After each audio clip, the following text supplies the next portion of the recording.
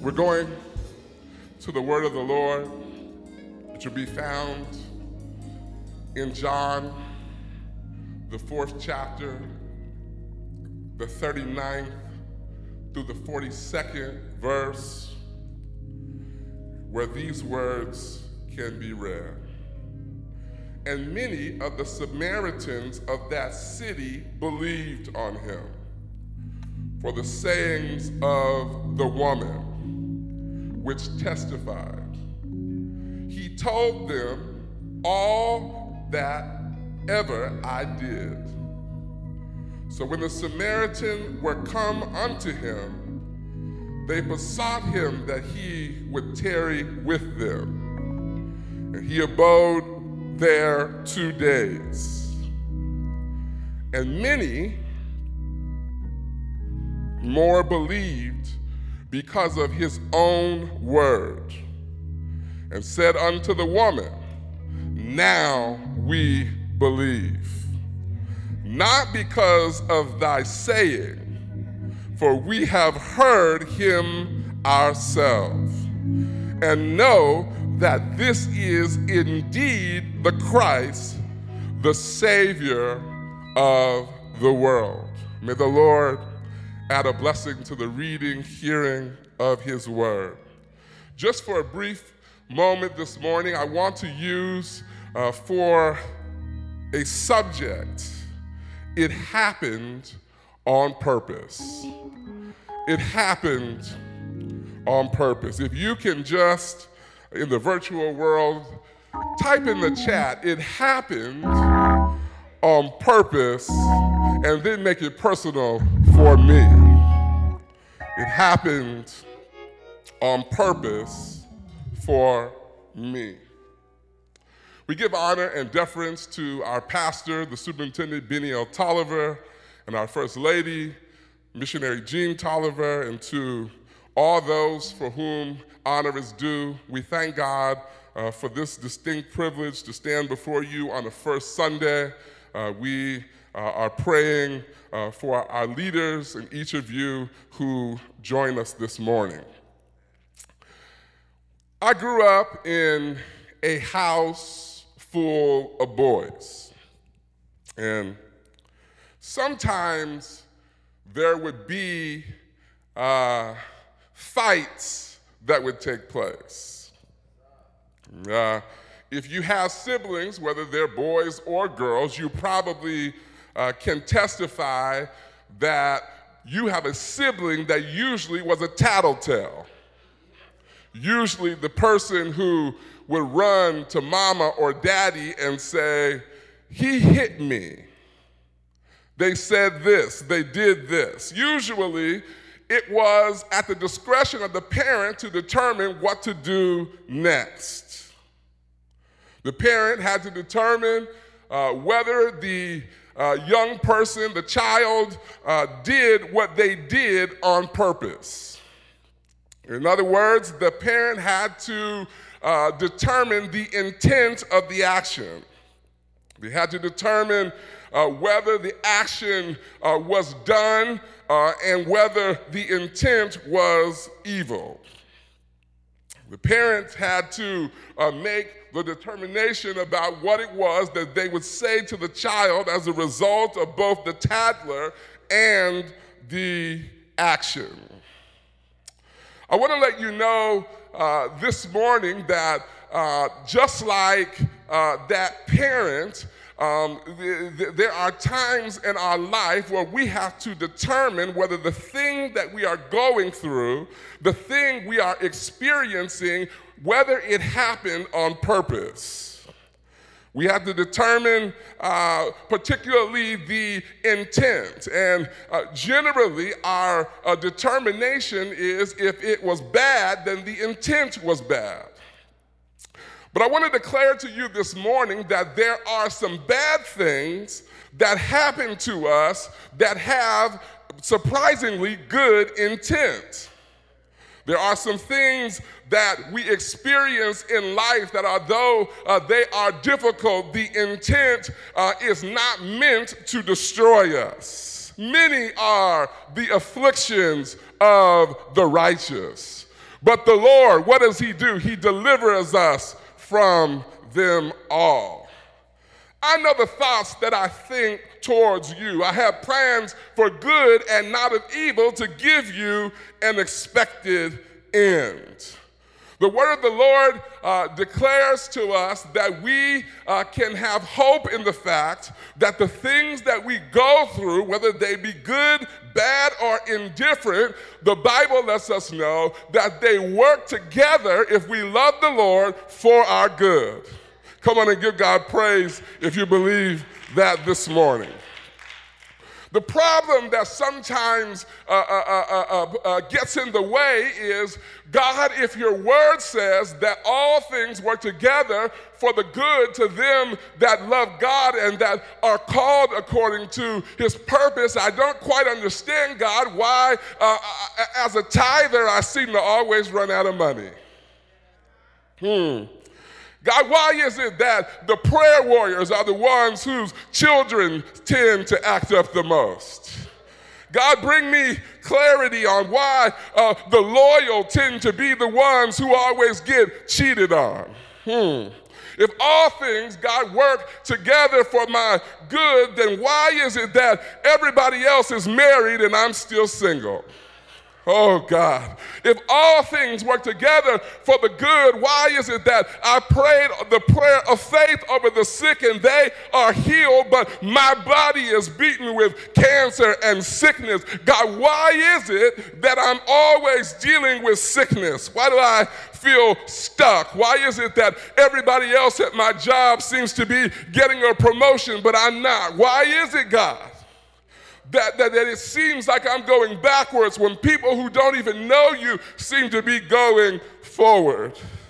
It's confusing to me, God, because sometimes I come to church, I'm faithful with my resources, I go to Bible band and I go to YPWW and pastoral teaching, and I do everything that you tell me to do. I'm in the choir and sit my kids to the sunshine bed, and still I go through difficulty. Why is it, God, that I go through difficulty when you said in your word that all things work together for my good? Have you ever just asked yourself, and you can be honest, why is this happening to me? What have I done to deserve this difficult season of life? Why is God taking me through this tragedy? Why is God doing this to my children? Why is my car acting up when you gave it to me, I said if you gave it to me, I'd give folks a ride to church. Now the transition is acting up. How many of you have ever just had to ask God why? But I want to let you know this morning that no matter how difficult the situation, no matter how many questions that you have to ask, God sent me to tell you this morning that what you are going through is on purpose. It's on purpose. It happened intentionally. It happened because God wanted to prove himself to you and through you. Why, God, do you pick the people that you pick? Why did you pick me to go through this situation, this marriage, this job, this parent situation? Why did you pick me to go through this ministry, this academic challenge? Why is it, God, that you selected me for this?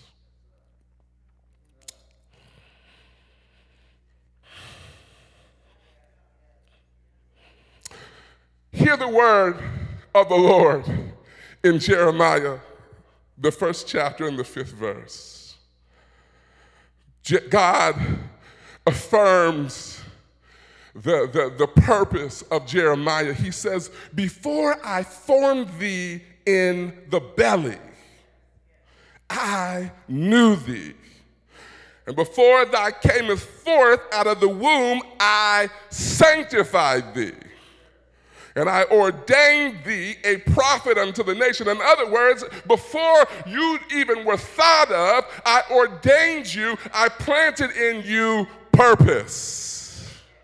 If that's not enough, we must reflect on the words in Luke, the 12th chapter, and the 7th verse, that he says, not only do I know you and I formed you and I birthed purpose in you, I know how many hairs are on your head. I know you. You are fearfully and wonderfully made. You are marvelous. You are the marvelous handiwork of God. Yes, you have called, you have been called, you have been anointed, you have been prepared. God has chosen you for this season. Yes, you with your flaws. Yes, you with your shortcomings. Yes, you with your skeletons that seem to be building up in your closet. You. Yes, you, the one with all the secrets that you haven't told anybody. You, I have called you and ordained you. You are the vessel that God has chosen. You are the vessel that God has anointed. Even when it doesn't feel like it, he selected you. He handpicked you. He decided that you would be the mother of that child. He decided that you would be the member of that choir. He decided that you would be the person on that job. He picks you. It happened on purpose. Our text is interesting. It focuses on a woman who I think we all can identify with. She is a very complex woman that is generally very misunderstood. You probably heard messages where people have preached that God took this woman with 5 husbands and one that she lived with and turned her life around. But I present to you this morning that the narrative for which you have often heard preached is what is theologically called eisegesis.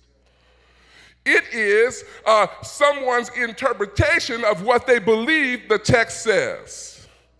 We really don't have any inclination. The Bible does not tell us that the reason why she had the husbands that she had was because she was promiscuous. The Bible doesn't say that the reason why, he doesn't even say that her husbands were dead or alive. We don't have any inclination what happened to them. We don't know if we must remember contextually that Scripture, particularly this one, was written in a time when women were seen as property and dishonored. So we often apply this narrative to this woman because it's easier to preach about some woman who Jesus met at the well. But I want to submit to you that there is a deeper narrative for which God chooses to tell us. In order for you to have a full understanding of John, the 4th chapter, you must understand the relationship between the children of Israel. Give me just a moment here because I feel like this is appropriate to share, because I think if you have insight on the relationship between the text and the children of Israel, it will help you. So our lesson, we often hear this woman called the woman at the well. But more important than her own personal experiences is the place in which this takes place. Hear me out. The way that we should understand what it means to be in Samaria is that the Jews and the Samaritans did not get along, or they hated each other. So much so that when Jews would be traveling from Judea to Galilee, as Jesus is doing in our text, they would go the whole other way. In other words, they would go out of their way to avoid Samaria. Let me tell you a little bit why they would do that. It's important to note, as we are understanding John, the 4th chapter, that the nation of Israel, which is made up of 12 tribes, had been split between the northern kingdom and the southern kingdom. And to best understand that, Samaria was the capital of the northern kingdom. And so when we talk about this relationship between the Jews, it's important to understand that Jesus was a Jew who ritualistically, they did not get along with Samaritans. How did this happen? The Bible tells us in 1 Kings, the 12th chapter, that the nation was divided into two nations, and as a result of that, the two nations hated each other, and it would come so that the northern kingdom would be overtaken by the Assyrians, and the Assyrians were not honored or respected by the Jews, and the Bible said that the Assyrians and the Samaritans intermingled. They start marrying each other and having babies. Well, the Jews said, wait a minute, we don't do Assyrians. We don't hang out with Assyrians. Those are not our people. In fact, they went on to say that not only do we not deal with Assyrians, we don't deal with mixed breeds. We no longer can claim. Now, everybody in this, all the children of Israel had knowledge of God, His law. But as a result of this divide between these two nations, the northern and the southern kingdom, the northern kingdom was outlawed. So you know what they did, y'all? They got their own gods. They built their own temples. They did all they knew to do because the Jews had disowned them. If you read Ezra, the 4th chapter, you'll see that the Samaritans, those of the northern kingdom, they even went and said, listen, we'll help y'all build the temple. We can collaborate. We can work together. And the Bible says in Ezra, the 4th chapter, that the Jews said, no, we're not dealing with y'all. So you know what the Samaritans did? They went and found their own mountain and built their own temple. And they worshiped there. And there created a 700-year divide. A 700-year divide. Now, it's important to know that Jesus does not do anything haphazardly. If you're here or you're there or wherever you are, if you're watching this 10 years from 2022, God does everything that He does on purpose. The Bible says, and I'm just going to tell the story and then I'll get out of your way and I'm almost done. The Bible says that Jesus has to travel from Judea to Galilee. Now, I told you that there's a 700-year history where they don't get along, and Jews would normally go around about the way. But the text says that Jesus needed to go through Samaria. Read it. The text says that Jesus needed to go through Samaria. He needed to go through Samaria. Jesus is setting the stage for some miraculous intervention between two nations with 700 years of conflict. And don't let me get too far ahead. Note who He uses. He doesn't use the state mother. He doesn't use the president of the women's department. All the people that Jesus could have intentionally decided to meet at the well, at a place where people didn't meet, in a place that they didn't know, they didn't even interact, but Jesus decides to meet a woman at the well. Let me just give you some insight on the character of Jesus through these particular instances. Jesus goes out of His way to meet us. How many of you can testify that? Jesus goes out of His way to meet us. How many of you were dancing at the club and you felt the conviction of Jesus Christ? He goes out. Now listen, I'm not saying that we ought to be like Jesus and go down to the club. I'm not saying that. But Jesus, he crosses social boundaries and racial boundaries and religious boundaries to go to a place where nobody else wanted to go. And let me just point out to you that the scripture just happens to say that He goes alone. I had to ask myself, God, why does Jesus decide to go to Samaria without His disciples? Why does he go and sit at the well without his disciples? And Jesus said, do you remember when I had been healing the 5,000 all day and it got dark and my disciples said, oh, Jesus, we ought to send these guys away. They had to go back to the village and get themselves something to eat. And Jesus said, no, wait a minute. If we're here and we're performing miracles, we can just feed them here. I was curious, Jesus, why did you go alone to Samaria? And I thought about the time when little children came running to Jesus and Jesus was excited and the disciples said, wait a minute, we're not doing this right now. It's not children's church. It's not youth day. We're not doing this. And Jesus said, suffer the little children to come and forbid them not, for such is the kingdom of God. The problem with the disciples is that they were overwhelmed with legalism.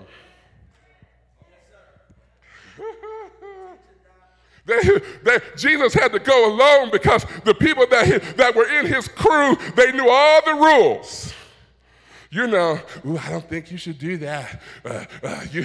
Have you prayed about that? That's one of the things that we say when we want people to do. We don't think people should do what they do. Are you sure? Jesus had a crew of people that knew all the rules. He had folks that were entrenched in the law of Moses. They knew what to do and how to do. And sometimes their legalism got in Jesus' way. Oh, you know, if they were there, they would have been like, no, Jesus, you stay here. We'll go get the water. That's what, you can't be seen with no Samaritan woman. Like, are you sure? We'll carry you the other way. We don't want you going. We don't want you to be seen in Samaria. Jews don't go to Samaria. That Jesus had to go alone because the interaction or the encounter that he had to have with this woman was so important that he didn't need no haters. Let me ask you a question this morning. Aren't you glad that when Jesus met you in the pardon of your sins, you didn't have to worry about the naysayer? Are you sure?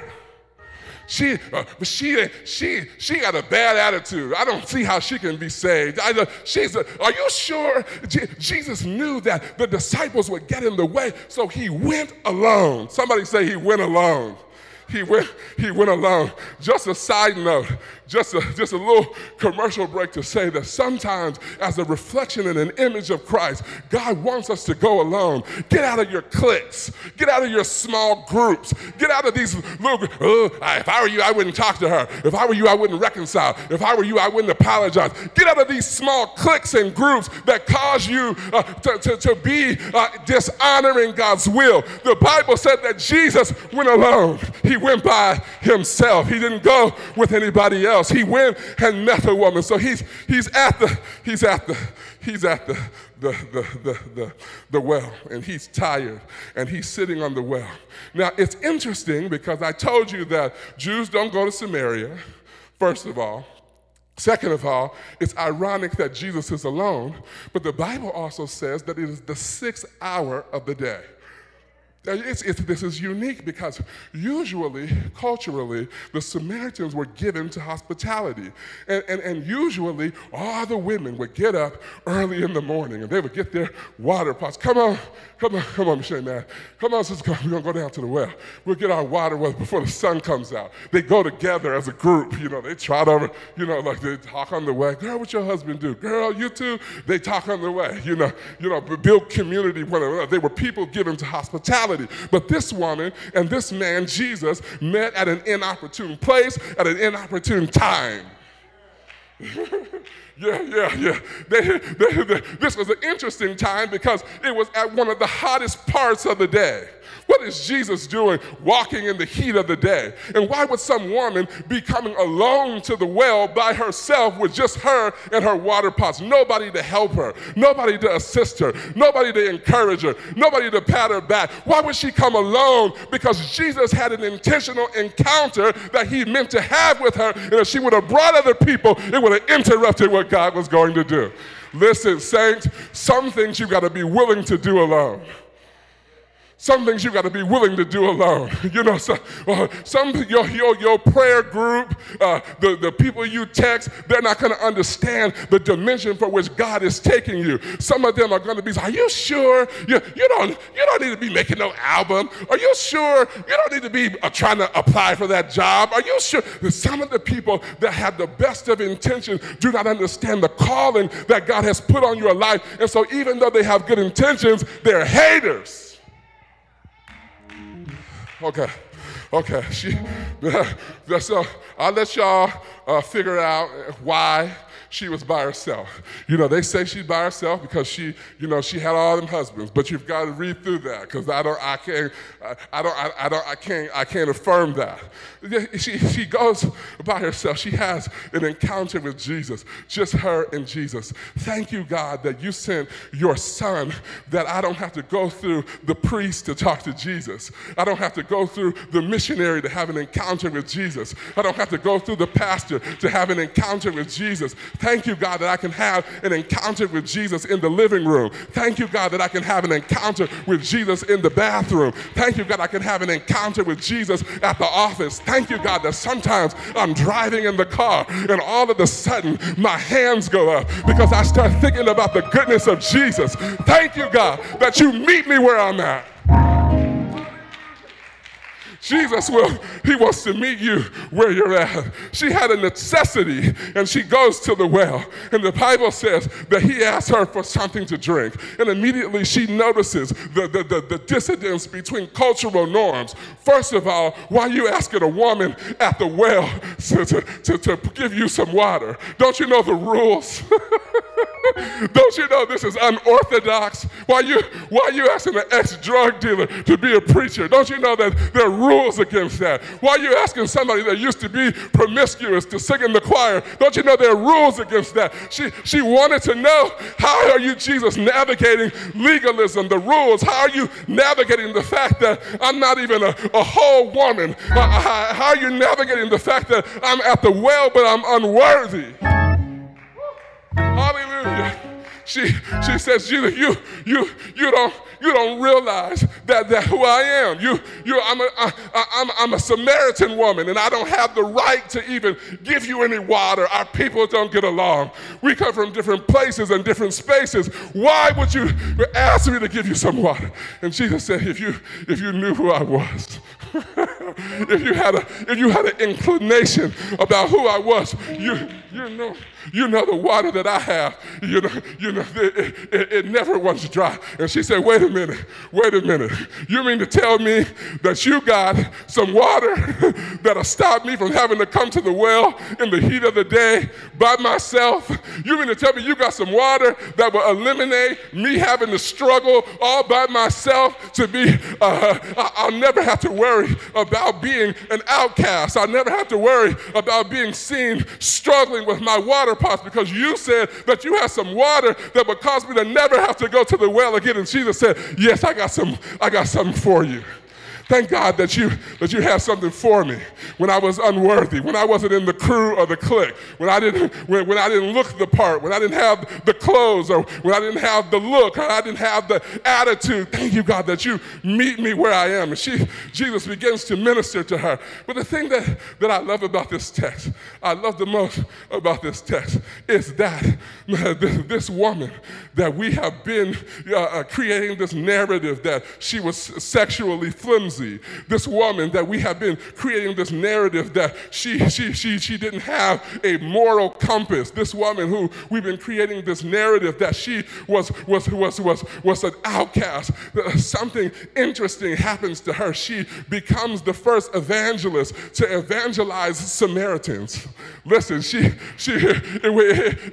happened ironically. She just went to the well to get some water, and God said, this is the woman that I'm going to use to evangelize evangelize and transform a nation. She went to get some water, and Jesus said, this is the woman that I'm going to use to bridge generational gaps. She just went to get something to drink, and Jesus said, this is the unassuming, unpopular woman that I'm going to use to bridge religious divide. She just simply went to get some water, and Jesus said, this is the unassuming woman, the unpopular woman that I'm going to use to bridge religious divides. She was nobody to everybody else but God.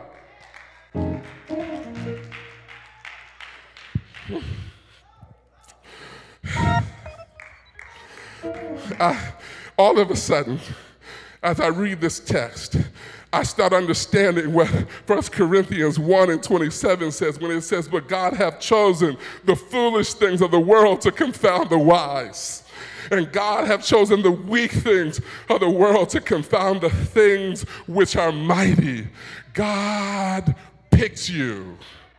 He didn't care where you were from, what borough, what community, what hood.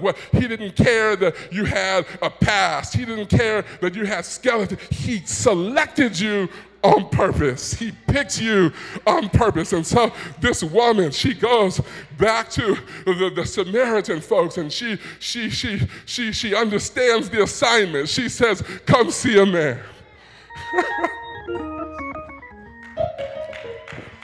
She says, come see a man. And Jesus never indicted her. He never rebuked her or anything. I don't know where we get that from. He just said, you said right. You said you didn't have no husband, and you don't.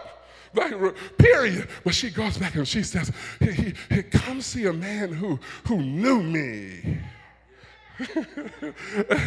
Come see a man who introduced me as my personal savior. Come see a man that spoke to me even though my culture was different, my attitude was different, my religious affiliations were different. Everything about me was different from this man, but I want you to come and see him. And the Bible gives us the inclination to know that they come as a result of her word. You know, when you have an encounter with Jesus, I don't care who you are, your testimony will meet the ear of somebody. Or you don't have to be eloquent of speech. You don't have to be a theologian. When you have an encounter with Jesus, all it takes is your testimony. He saved me, even though he knew about me, but he still saved me. So the Bible says they came and they heard him and they said to the woman, this is what I love about this text. They said to the woman, they said we initially came because you said come. But when we got there, we heard enough to know that he is in fact Jesus the Christ. And then we asked him to stay over for a 2-day revival. Isn't that what the text says? And this is what they're telling the woman. We came because you said come. We don't normally talk to you, but we've talked to you this time. We don't want to go. We're not going to the well with you. We're not hanging out with you. But you said that come see a man. And we know about your past. Now, she had 5 husbands. She had to go to the market or, they must have known, but they were entranced by a meeting with Jesus. Let me submit this to you. And I'm closing. Let me submit this to you. The story is about a chance encounter between Jesus and a Samaritan woman. But the place for which this takes place is very important. I hear God saying that he's called all of us to be wells. This ain't even in my notes. I hear God saying that he's calling all of us to be the place where he does the work. You can argue about abortion and Roe versus Wade and all of these different things that are going on in our world, but Jesus said, I didn't call you to be the person that adjudicated the law. That's not what I called. I called you to be the place where transformational relationships happen as a result of an encounter with Jesus. That's all. Listen, if I take you to the well, I'll let Jesus do the work. Let me just close with this scripture. Thank you, Lord Jesus. This 2 Corinthians, and this 2 Corinthians, the 5th chapter, the 17th, 18th, and 19th verse comes alive for me and has a pure representation of what I believe has happened in the 4th chapter of John. This is what it says, therefore, and we know this, but we got to keep reading all these scriptures. It says, if any man be in Christ, he or she is a new creature. Old things have passed away. Behold, all things become new. This is what I love. Verse 18 says, and all things are of God, who hath reconciled us to himself by Jesus Christ, and have given us the ministry of reconciliation. Verse 19, to wit, that God was in Christ, reconciling the world unto himself, not imputing the trespass unto them, and have committed unto us the word of reconciliation. An unfamiliar, unpopular woman goes to get water at the well, has a confrontation with Jesus, where he reconciles her unto Christ. She then goes back and is the manifestation of the ministry of reconciliation. She says, come see a man. Come see a man. And Jesus is saying, I want to use you to do the same thing. The problem that some of us have is when we get in the position where we can accept the will of God for our life, we do the opposite of this woman at the well. Oh no, not me. I don't do that. I don't go there. Not me. I ain't gonna pay all that money. You know, we go through all of these cycles where we are easing away from what God has called us to do. We'll do anything. We'll start bringing, but God, I could do it, but you know, I got that little problem. This is the internal conversations that we start having with ourselves because we don't understand that God is pulling us. He's reconciling us to him. And he's reconciling us through that thorn in our flesh. That's what Paul said. He said, I got a thorn in my flesh, but God uses that thorn in my flesh to, he glorifies himself through my weakness. So this woman had to realize that everything that she had gone through, husband 1, husband 2, whatever happened to him, husband 3, husband 4, husband 5, and whoever she was living with, that it all happened on purpose. Nothing is an accident with God. I know it doesn't feel good. I know it feels uncomfortable. I know it's not something that you testify at church about. I know it's a secret that you haven't told anybody, but Jesus said it's happening to you on purpose. It's a part of the testimony. Now, this woman could have said, well, I don't want to go back there and talk about all these husbands. She went back and said, he knew everything about me, just like y'all. Everything about me. What God released her from is shame. And I hear the Lord say he wants to release somebody from shame who's watching this morning. Maybe you have been struggling with believing that you are unworthy because of what people say and think about you. And you have become a product of the people in your family, the evaluation that you got on your job. You become a product of something that your mother said to you 50 years ago. And God said, I want to release you from that shame so that you can walk fully in your promise and your purpose. He told me to tell you this morning that everything that you have endured, it was on purpose. And for the purpose of reconciling you closer to Him, so that in turn you can operate in the ministry of reconciliation. Pray this prayer with me this morning. Father God, in the name of Jesus, I thank you for the word that has gone forth this morning. I thank you, Father God, for the reminder or for the affirmation that you have called me and that I am not a mistake.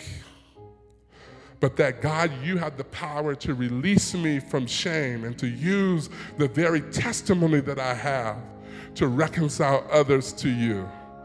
Now, God, I pray this morning that this would not just be a word that I say that I heard, but that, God, I would reflect on it, that I would marinate on it, that I would remember it, Father God, not the speaker, but that I would remember the word that came from you. I praise you, I love you, I magnify you. In Jesus' name, amen and amen.